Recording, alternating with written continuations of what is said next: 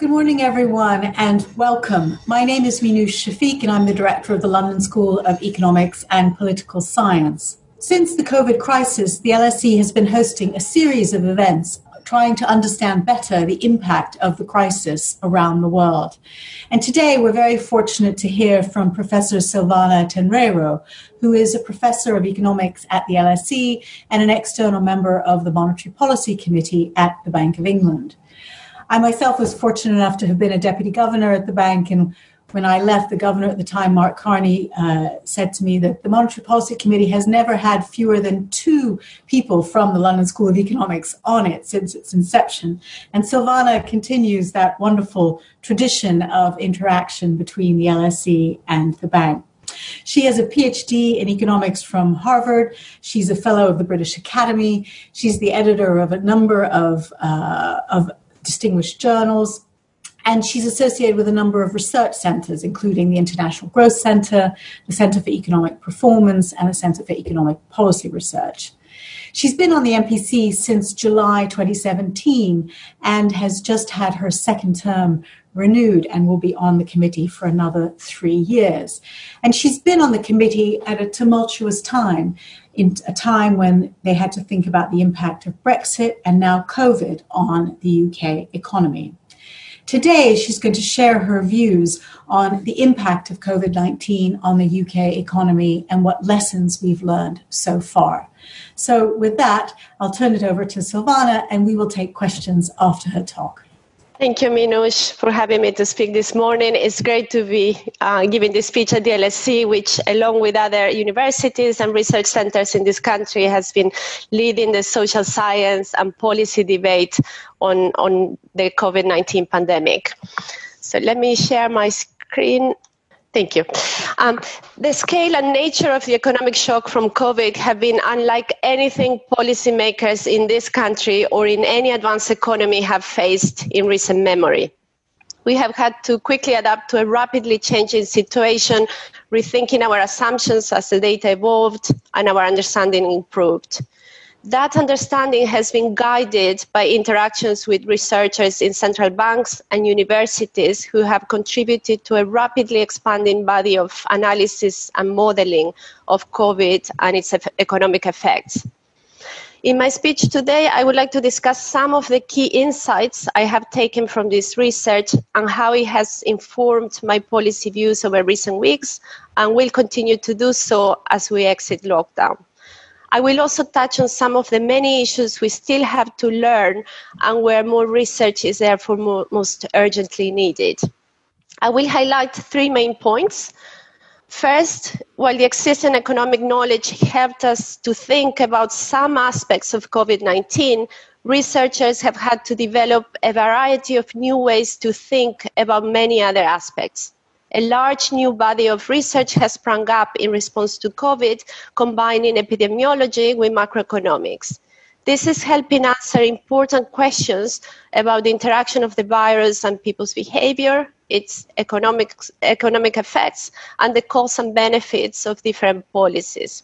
Second, behavioral responses mean that the UK economic outlook will continue to depend on the global and domestic spread of COVID-19. Assuming prevalence gradually falls, my central case forecast is for GDP to follow an interrupted or incomplete V-shaped trajectory.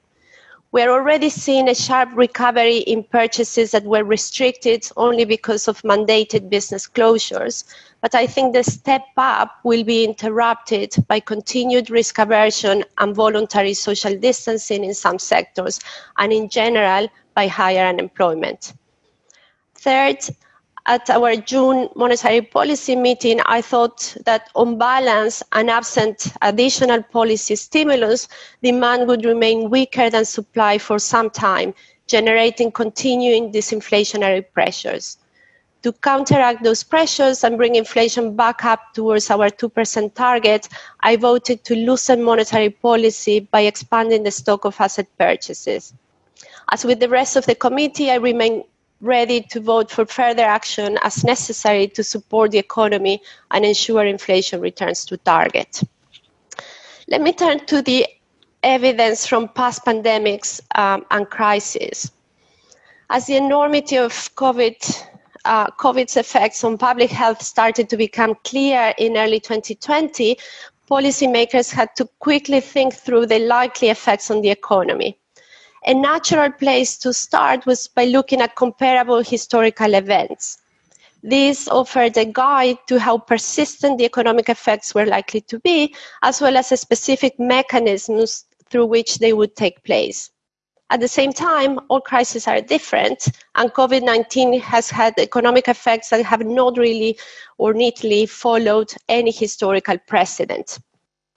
The global spread of COVID-19 bears some similarities to past health crises, particularly the 1918 to 1920 flu pandemic. Despite some estimates suggesting that the 1918 flu led to one of the largest economic crises of the century, it had been relatively little studied by economists. One partial reason is that it is not straightforward to isolate its effect on the economy, given that its occurrence coincided with the end of the war. New studies of the economic impact of the 1918 flu have quickly emerged and helped inform us about possible persistence and size of the effects of COVID-19 and the containment measures imposed. Robert Barrow and co-authors found that it led to a sharp decline in output and consumption in those countries affected, with evidence that they did not fully recover, suggesting a persistent effect. Others have looked at differences across cities or regions in lockdowns imposed in 1918 through 1920, generally finding that this had large effects on activity and employment in the short run, but with conflicting results in the medium term. There are also important differences between the 1918 influenza pandemic and the current situation. The likelihood of deaths from the influenza pandemic was much higher for younger age groups and lower for older age groups relative to COVID-19. Containment measures also differed. Although lockdowns were commonplace a century ago, they were shorter and less strict than the ones we have just seen, without extensive business shutdowns, for example. Given these differences, it was also instructive to examine more recent epidemics, even though these were less widespread across countries than COVID-19. Recent outbreaks that had received attention from economists included those of the coronaviruses SARS in 2002 to 2004 and MERS in 2012, as well as the swine flu in 2009 and Ebola in 2014. These epidemics generally resulted in sharp downturns in the countries affected. And although consumption in sectors such as travel and tourism was affected for some time, the recoveries in aggregate output were relatively rapid, resulting in V-shaped trajectories towards the pre-outbreak trend. But these episodes represented a likely lower bound for the effects of COVID-19, given their far more limited global spread and consequently lower number of deaths. The MPC's main scenario lay somewhere between these extremes. The downturn was more persistent than those after recent epidemics, but less so than under the 1918 pandemic. Although past crises did not provide perfect comparators for the current episode, they were able to inform us about the types of economic channels that were likely to take place. There had also been some efforts to model the macroeconomic effects of public health crises, which could be calibrated to match some of the health consequences of COVID-19 in the UK. On the supply side, these studies suggested that there were likely to be reductions in labor supply for workers who were sick or caring for others, in addition to any business closures required by the government. Productivity was set to fall in the short term, where changed working practices were less efficient, and in the long term, should any scarring take place owing to business failures or higher unemployment. Internationally, we anticipated that the shutdown of supply chains would reduce capacity for production using imported intermediaries. On the demand side, uncertainty and confidence channels were likely to weigh on investment and consumption. Even absent business closures, it was likely that consumption demand would fall sharply in social consumption sectors such as tourism, hospitality, and live entertainment, as quickly became clear in some of the high-frequency indicators in February and March. The sharp global slowdown was also expected to depress demand for UK exports. With a range of channels affecting supply and demand, a crucial question for policymakers was whether COVID-19 would generate inflationary or disinflationary pressures. This was difficult to judge purely from historical precedents for two reasons. First, the balance of demand and supply effects depends on the nature of the health effects and the health policy response, which differ from previous epidemics. The labor supply reduction owing to workers' illness or mortality has been far lower than during the 1918 flu, for example, and lockdowns were shorter and less strict in the current crisis. In the 1918 pandemic. Second, the effect of past episodes on aggregate demand and inflation depending on the monetary and fiscal policy response and regime at the time.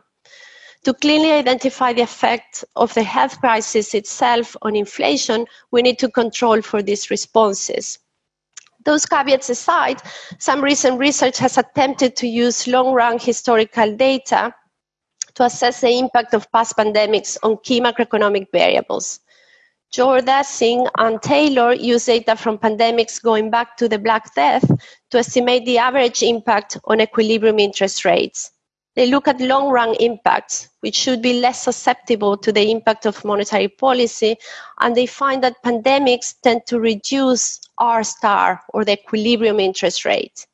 If COVID-19 has the same effect, it would imply that lower levels of interest rates than before would be consistent with meeting the inflation target.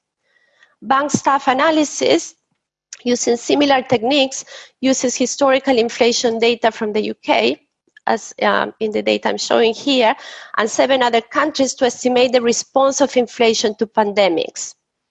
The results suggest that these episodes typically led to persistent declines in inflation. This is illustrated in this chart, which shows the response of inflation to a pandemic in 8 advanced economies, including the UK. In the horizontal axis, you see the years since the pandemic started, and the vertical axis shows the percentage point change in inflation. As COVID started to exert a massive impact on economies around the world, so economies have responded by directing their research efforts towards its effects. A spate of new papers have added to our standard macroeconomic models some of the key features from basic epidemiological models. These have produced insights into how the health and economic effects of the virus were likely to interact, as well as on the economic costs and benefits of different containment policies. At their core, modern macroeconomic models contain firms that make decisions on employment, investment, and production, and individuals who make 2 key decisions: how much to work and how much to spend or save. The canonical SIR epidemiological model simulates the spread of a virus by differentiating between individuals who are susceptible, infected, and recovered from the illness. The models include assumptions of varying degrees of complexity governing how individuals move between these different virus states. Over the past few months, new epi-macro papers, influenced especially by Eichenbaum, Rebello, and Trabant, have married together these 2 classes of models. In the combined epi-macro framework, susceptible individuals consider the risk of becoming infected when choosing how many hours to work and how much to consume. This modeling led to at least 2 sets of important insights for macroeconomic policymakers. The first important set of lessons was about the economic effects, costs, and benefits of different virus containment policies, such as lockdowns. By modeling how individuals would behave absent any health intervention, Eichenbaum and co-authors are able to simulate the extra reduction in economic activity from introducing lockdowns. In turn, however, reduced economic activity fits back into lower spread of the virus. Optimal government policy institutes containment measures that would slow near-term economic output even more, generating a larger recession in order to reduce virus contagion. When lockdowns were implemented around the world, the modeling insights suggested that we should view them differently from a normal recession, with some describing them instead as a one-off investment in public health. As understanding of the virus has improved, other papers have modeled more complex policies where lockdowns or self-isolation is encouraged or mandated for some industries, age groups, or combined with different testing strategies. The second important lesson was that even absent any public health containment policy, individuals would voluntarily reduce their consumption and restrict labor supply. While the virus was transmitting widely, individuals faced some risk of catching it when consuming, for example, shopping or attending functions. Assuming the consumption risk could not be fully mitigated, one natural response to this, captured by the models, was to consume less. The MPC included some of this voluntary social distancing in the scenario in our May report. The behavior weighed on consumption and only gradually unwound over 2020 and 2021. In the model, a similar mechanism applies to the labor supply decision, although in reality many workers do not have the same flexibility to vary their working hours as their consumption spending. Modeling by bank staff illustrated how voluntary social distancing could affect consumption in the UK. This chart shows simulations of an epidemic using a model similar to Eichenbaum, Rebello, and Trabant. The blue line, light blue line, shows a case where people continue working and consuming as normal despite the risk of infection. The red lines simulate what happens with mandated containment measures, such as lockdowns, which led to a reduction in infections and deaths. And the yellow lines show how the economy responds with no official containment measures, but when people respond to lower their own individual risk. Although stylized, the model simulation suggests that while consumption falls most under an imposed lockdown, a large fraction of the decline may have occurred anyway due to voluntary social distancing, even absent official measures. This scenario also results in fewer infections than with no behavioral response, although more than under a lockdown. The scenarios shown here are V-shaped. By assumption, consumption and hours return to their previous trends. But variants of the model can also explore more persistent voluntary social distancing or scarring effects. The effect of voluntary social distancing has been evident in some of the UK consumption data. In the run-up to the UK lockdown at the end of March, retail footfall and various indicators of social consumption, such as restaurant bookings, illustrated here, all fell sharply, even though businesses were still open at the time. As the lockdown ends, the extent to which this behavior weighs on consumption, again, is a key uncertainty for the MPC. Since lockdown measures have begun to be lifted, we have seen consumption pick up in sectors where risks of catching the virus are small. But even after many businesses reopened, the early signs are that social consumption is not recovering as quickly as illustrated here in the red line, which shows social consumption. Consumer behavior is difficult to predict, especially in response to extreme or rare events such as the current crisis. Both imposed lockdowns and voluntary social distancing cause reductions in activity, but both are also more likely to take place when COVID-19 is more prevalent in the community. Disentangling these effects is tricky. One useful way of gauging their relative size is to compare across regions, since the virus has spread and lockdowns have been introduced or relaxed at different times in different places. Using US real-time data, Raj Chetty and co-authors show that consumer spending evolved very similarly in different US states, irrespective of when they decided to lock down and whether they decided to reopen. This is illustrated here, taken from Chetty's paper. Using mobile phone records of shopping trips, Woolsby and Severson find that legal restrictions explain only around 1/10 of the large reduction in consumer traffic, with individual choices explaining the vast majority. Let me now turn to distributional issues. One of the most striking aspects of the economic effect of COVID-19 is how uneven they have been. In order to gauge these effects, we need to understand well its impact on people consuming from and working in different industries and occupations. To do so, we need to use models with, in the economics jargon, heterogeneity. In the past, macroeconomic research has been criticized for often assuming away important distributional issues. Fortunately, there has been much progress introducing heterogeneity into macroeconomics over the past couple of decades, partly enabled by advances in computing power. Entering the COVID-19 crisis, economists were therefore well prepared to explain and predict many of its key effects. I would pick out 3 areas in which there have been important insights from this literature.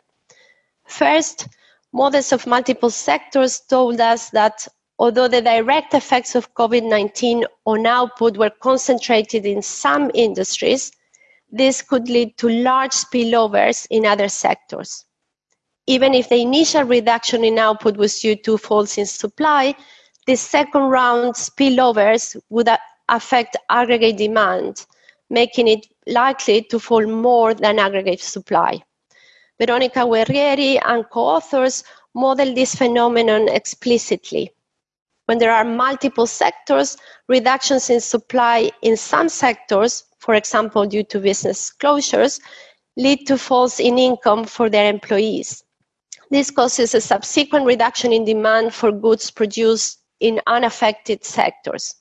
The fall in demand can be larger than the initial fall in supply, which is not the case when all sectors are affected equally. In a different setting, our former LSE colleague David Bakai and Emmanuel Fari used a multi-sector model with a detailed input-output structure to present scenarios in which the omnibus of supply and demand shocks, as they called it, lead to spillovers across different sectors. In the UK data, we saw sharp and forced falls in consumption during the lockdown, but for most categories of consumption, these have now largely unwound. On the face of it, this might suggest that the spillovers to consumption from falls in income have been small in practice. However, for most workers, by far the largest potential fall in income arises if they are made unemployed. And although a great number of workers have unfortunately already lost their jobs, many others have been able to maintain much of their income during the crisis via the government's coronavirus job retention scheme. The likelihood of large spillovers to aggregate demand will depend strongly on the outlook for the labour market over the coming quarters. And I'll come back to this point. A second insight relates to the fact that job losses and income reductions are likely to fall disproportionately on low-income households. Since they tend to spend a larger share of their income, this could have greater subsequent effects on spending for those households than if the losses had been spread more equally, even if the implications for aggregate consumption may not be as large. Our LSE colleague Ben Moll and his co-authors model how low-income, low-wealth households suffer the worst economic consequences from the virus and containment policies. Hasioglu, Kansik and Zurico present UK data showing that the percentage falls in income have been largest for more economically vulnerable groups. The reasons low-income households have been more affected relate to some of the other distributional issues. Many service sector industries, such as hospitality, where the risk of spreading COVID-19 is thought to be higher, are also relatively low wage. Since these industries have faced stronger imposed or voluntary social distancing measures, they have generally suffered greater than average losses in output from the COVID crisis. This is illustrated in this chart, which shows the percentage falls in value added and the share of by sector. This, by the way, have also been the industries where firms have furloughed the largest shares of their employees using the coronavirus job retention scheme. Some of the worst hit sectors are those in which working from home, which is portrayed on the right-hand side of this slide, is difficult or impossible, which is likely to have amplified some of the disparities. These are also sectors with higher female employment shares, which may lead to greater job losses among women than men. A third important distributional concern is in the current crisis arises because COVID-19 leads to quite different health outcomes for different age groups. These differences need to be taken into account when considering the amount of voluntary social distancing that is likely to take place. For example, younger age groups are likely to cut consumption less than older ones if they take into account their lower risks from the virus. This might reduce the amount of voluntary social distancing and therefore increase incremental impact of lockdowns on spending. Several papers have also suggested that a better balance between maintaining economic activity and reducing the spread of the virus may be possible with containment measures and incentives targeted by age. For example, Argente, Xie, and Lee find that in South Korea, policies that disclosed detailed location data of COVID cases reduced foot traffic in neighborhoods in which they lived or had traveled. Using these findings in the SIR model suggests that such policies could reduce case numbers with a lower economic cost than lockdowns, although this must be weighed against costs from loss of privacy. The economic gains come from encouraging self-selection into voluntary social distancing among demographics and in locations where risks are highest. Let me now turn to some of the outstanding issues. Drawing on the latest economic research, policymakers have learned a great deal about the effects of COVID-19 over the past few months, but there remain many uncertainties and unanswered questions. Making progress towards answering them will likely be a two-way process, with policymakers taking lessons from the latest research and researchers learning from practical policy decisions and their impact. There are a few areas where I think we still have much to learn and which, in my view, should be a near-term priority.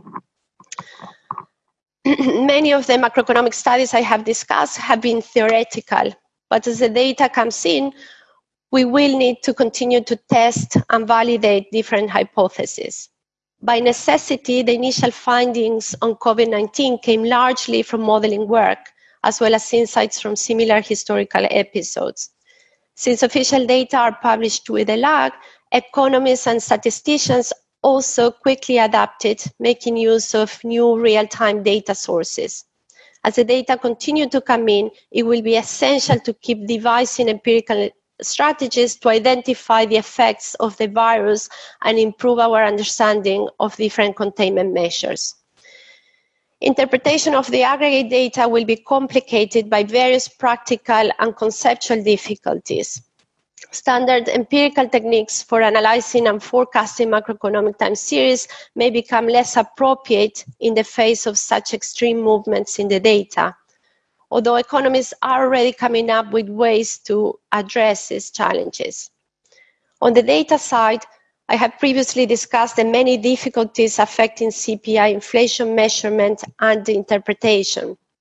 Elsewhere, data on average wages and productivity will be skewed by large compositional effects, since layoffs are likely to be concentrated in low-wage sectors with low measured productivity.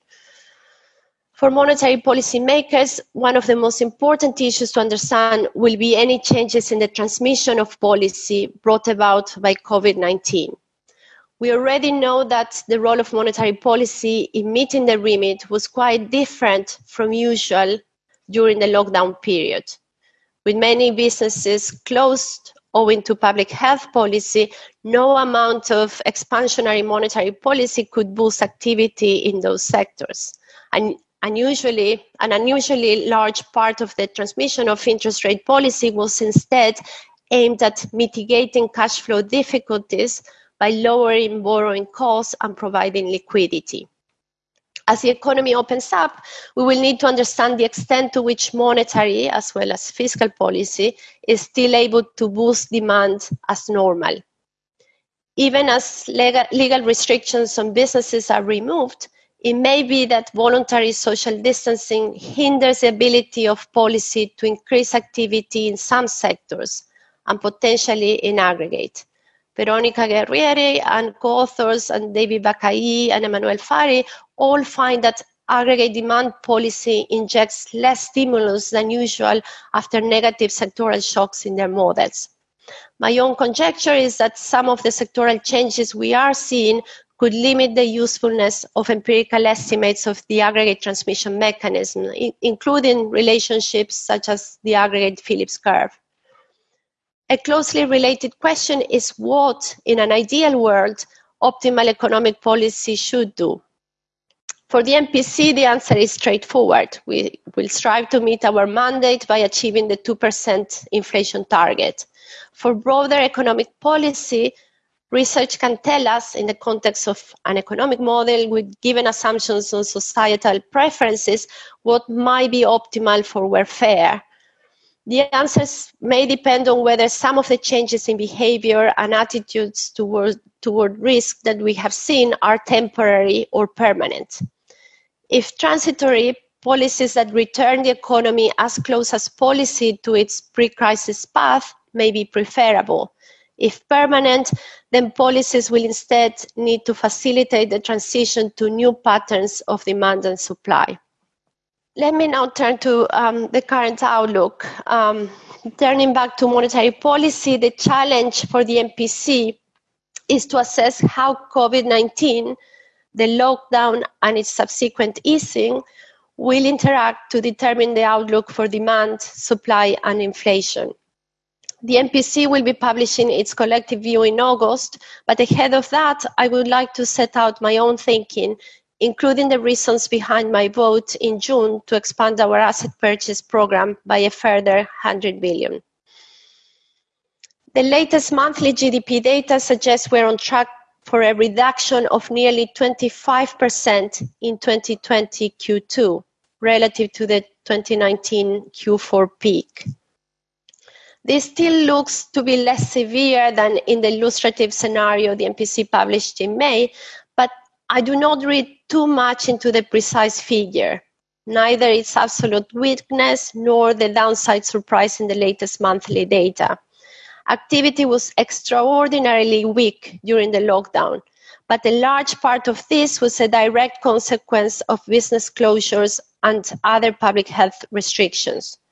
The scale of the GDP fall largely reflects the timing and the extent of lockdown measures, and the same will be true for the initial step in the recovery in output and business as businesses reopen.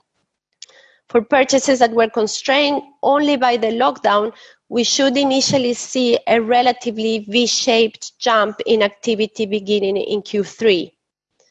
The key uncertainty is how much the V will be interrupted by other factors weighing on demand and supply. Two near-term factors stand out. First, the possible feedback from higher unemployment, particularly in some badly affected sectors, to lower aggregate demand and, if persistent, to lead to greater scarring. Second, effects of voluntary or mandated social distancing on demand and supply in social consumption sectors. The imminent rise in the unemployment rate was not yet visible in the official labour market data for April, but more timely indicators suggest it will soon be visible in the headline numbers. Vacancies have dried up and the employment survey balances are consistent with a sharp fall in employment in the rest of Q2, even if they cannot reliably inform us about its scale. This is illustrated in this chart. Higher unemployment in some sectors is likely to feed into lower demand for goods and services produced in others, especially if layoffs are concentrated in households less able to borrow. Unemployment would already be far higher if it were not for the sizable uptake of the coronavirus job retention scheme. But the latest indications from the bank's agents suggested a further risk that many furloughed workers would not be reabsorbed into employment as the scheme is wound down. Recent large-scale redundancy announcements are consistent with this, although the new job retention bonus may mitigate the risk for some workers.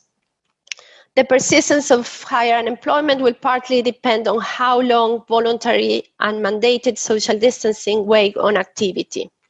On the demand side, as the lockdown is eased, I expect voluntary social distancing to continue to drag on consumption in sectors where the perceived risk of spreading COVID-19 remains high, such as hospitality and travel. Recent survey data suggests a majority of people would still be uncomfortable going to indoor restaurants or cinemas, for example, as illustrated in this chart. For goods and services involving social interaction, evidence from other countries suggests that a key determinant will be the actual prevalence of the virus. The effect of voluntary social distancing will therefore depend on whether case numbers continue to decline. Assuming they do, there's still likely to be some lag between confirmed cases and perceived risks, although behavior could also be affected by recent fiscal measures to boost social consumption spending. On the supply side, there could be negative effects on productivity in some occupations. This could stem from mandated social distancing, which may reduce the amount that can be produced in a given space, or from remote working being less efficient for some workers. On balance, these uncertainties suggest to me considerable downside risks for demand relative to supply.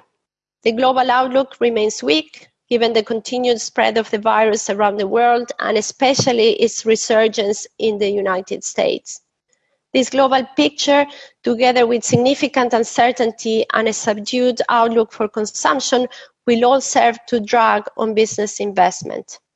Last but not least, the risk of a second wave domestically or abroad brings additional uncertainty into the outlook.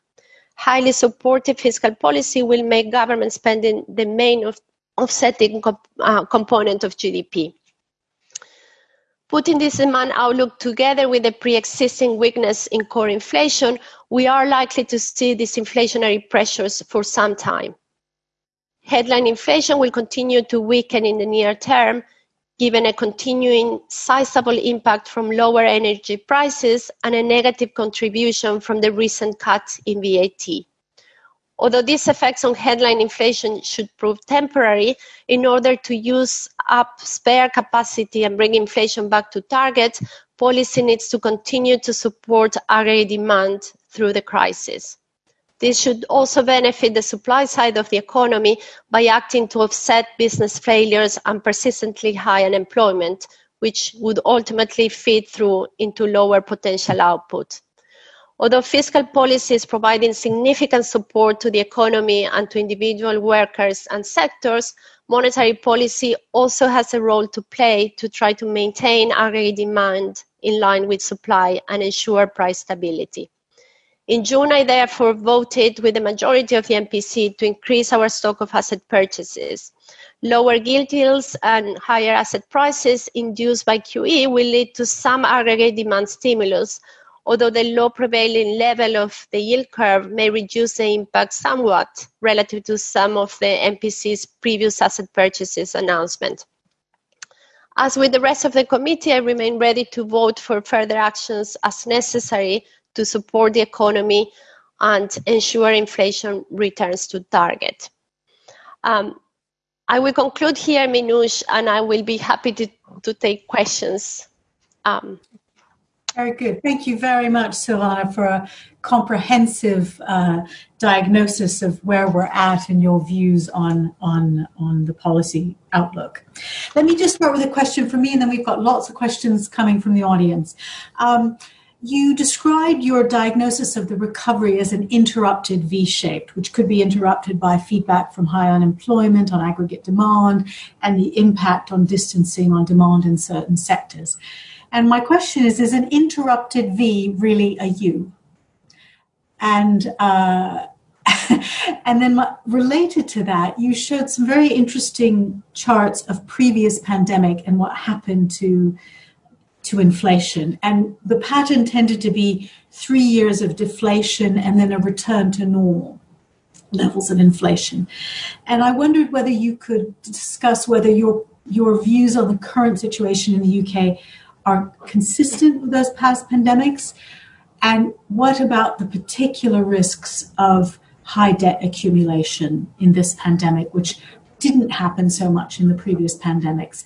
One of the questions from someone in the audience, Robert Farrago's on the same lines, is what are the inflationary risks associated with the very high levels of government debt in this pandemic, and how might that pattern of inflation differ from the past?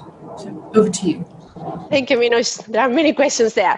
Okay, so let me just state the obvious that how we describe the recovery depends, as either a V or a U, depends on what we put in the horizontal axis, in the time space. Because something that can look V-shaped in annual space might be a U in monthly space. So when I talk about V-shape, I'm talking about quarterly space. So I see the second leg of the V stepping up in Q3. And that's, after that is where I see that interruption that will merge into a swoosh or, a lopsided V, if you want. So I see a very initial fast recovery in Q3 and Q4, and then we will hit the ceiling. I show you graphs from past pandemics showing 3 years of deflation, as you described. The way to interpret this is absent the monetary policy intervention. And so what I see is very strong disinflationary pressures, given that demand will lag behind supply. But of course, there's where the Monetary Policy Committee will step in and make sure to bring inflation back to its target.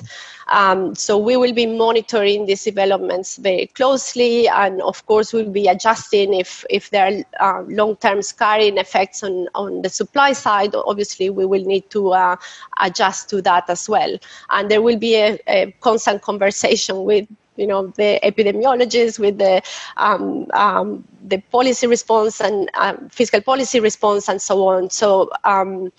So the aim of those figures were to show the natural forces controlling, let's say, for the responses of fiscal or monetary policy. And that is a huge issue, is incredibly important and a very pressing issue for the corporate sector right now, and the whole discussion is what to do with this legacy. That doesn't translate into inflation. Inflation is under the MPC remit, and what we will do is try to comply with our remit and bring inflation back to target. There's no direct link between debt and inflation, so that's that. I definitely don't see that immediate connection that was portrayed. We will do our best to restore price stability. That's our mandate. And and obviously that is a problem for the Treasury to sort out, and there will be a conversation with the business and corporate sector to how to deal with that. But that's outside of our remit and scope. Very good. So it's a question from Ewan Grant.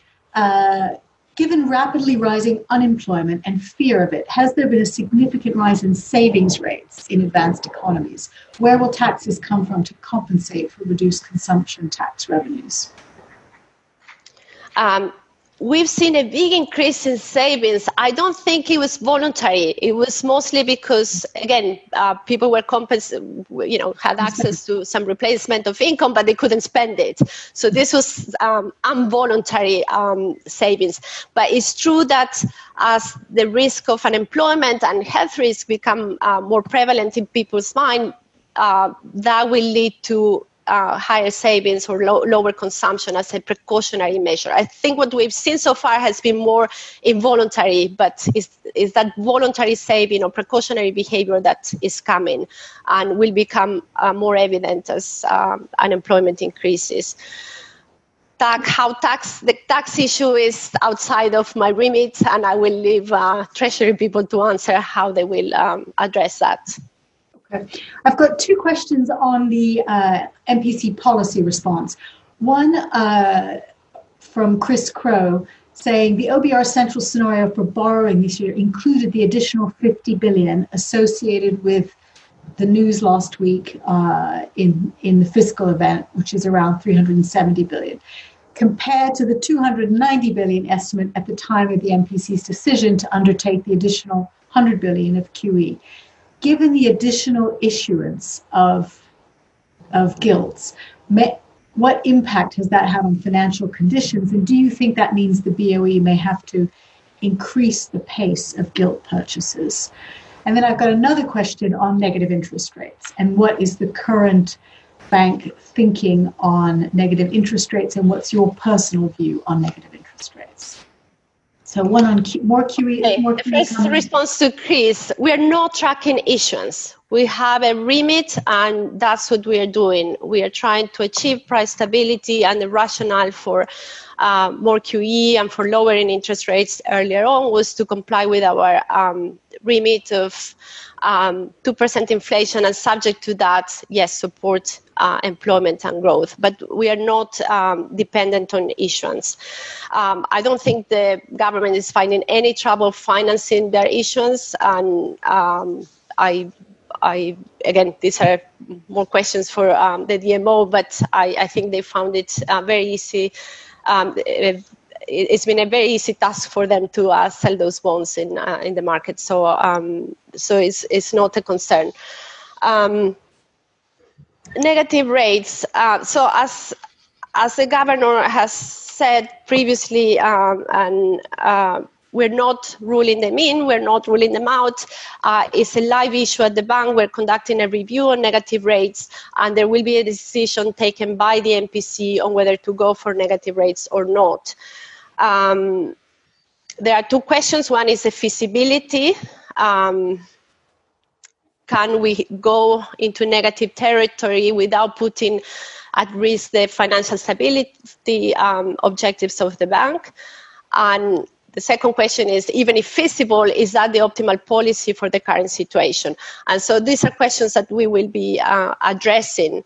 I don't have a personal view. I can read the evidence from other countries, and we have a body of evidence from Denmark, Switzerland, Sweden, the Eurozone area.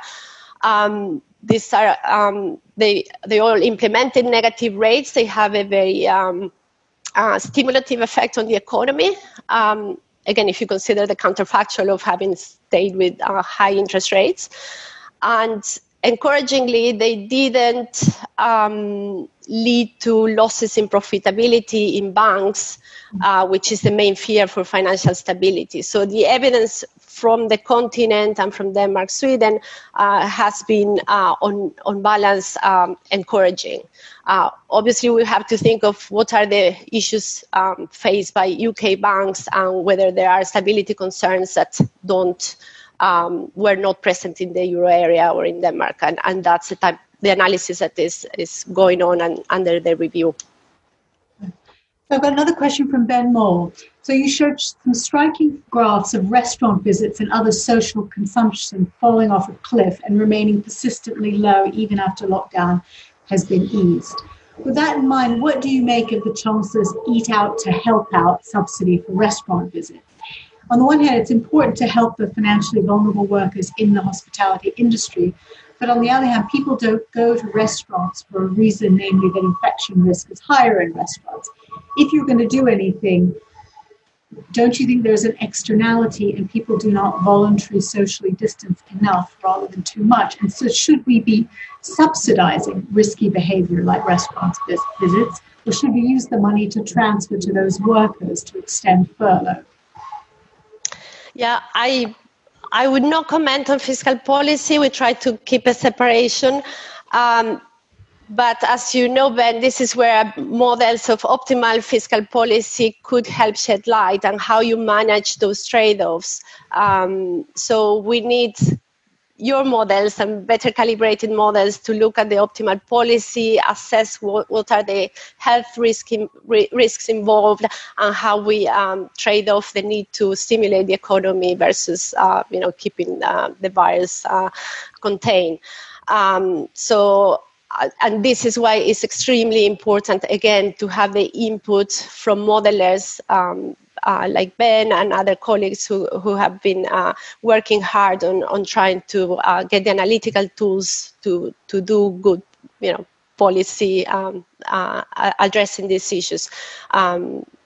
So let me stop there. Okay. We've got a question from Bronwyn Curtis, who's an LSE alumni. If, as you say, the low prevailing level of the yield curve does limit the impact of QE, does the MPC risk doing too much QE and creating distortions like asset price bubbles? If so, should the MPC hold fire for the time being and wait to see what the effect the current huge monetary and fiscal stimulus has had? So let me say there's nothing stop. We can undo or unwind any QE excess we see very easily. So there's no obstacle to that. So if we see that we overdid it, that could be unwound. And what guides and what frames the decision, again, is the remit. What I said is that QE might be less effective now because of low yields, but that doesn't render it ineffective. So it provides an extra stimulus, liquidity. It calms fears that there might be another liquidity or dysfunction in markets. So in that sense, we saw it as contributing to the accommodative stance that we thought was needed. But I'm not worried about having overdone it at this stage. And if that point comes, we will be ready to tighten policy as needed. Yeah. Okay. Got one from Taqwa bin Abu Bakr. How do you foresee this crisis affecting income inequalities in the UK? We've seen already the first effects. As I said, the effects of COVID have been very unequal and they have fallen mostly in low income, low wealth workers. So if anything, that part would accentuate disparities in income inequality. The government has stepped in to support the most vulnerable, but again, how we come out of this will depend on what fiscal policy does after. But on impact, the main shock has contributed to higher inequality, and that's. Can I ask you, Silvana, to speculate about what you think the impact on productivity will be? Oh, okay. So measure productivity might show, an increase again because you are it's a paradoxical situation, isn't it? Exactly, but we shouldn't read anything about it. It's not a positive for economics, and sometimes we're obsessed about productivity. We could increase productivity by having just the most productive firm in the economy and everyone unemployed, and that's not the goal. So I think.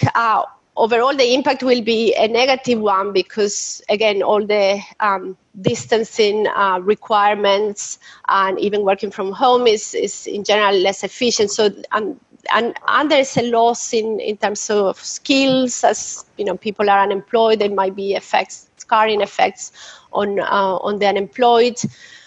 We will have also issues with mental health that might impinge on productivity. So overall, I think the effects will be negative. But again, in measured productivity, we might see that an increase. But okay, I've got a question from Summer Chardine. I think this might be our last one.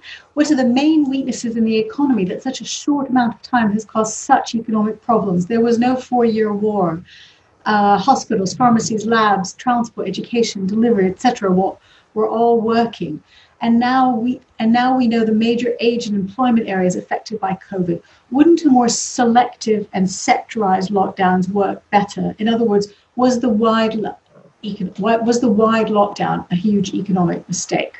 There was certainly a lot of learning from this experience. And as I alluded to in my speech, there's a lot of new work now focusing on smarter lockdowns or more localized ones. And I think, the future will look more like those type of lockdowns.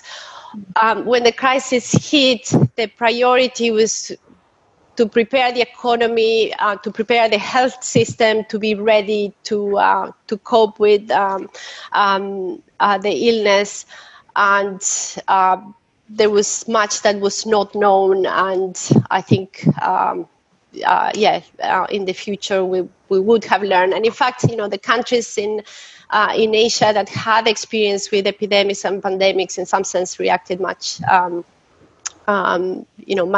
more efficiently to the crisis.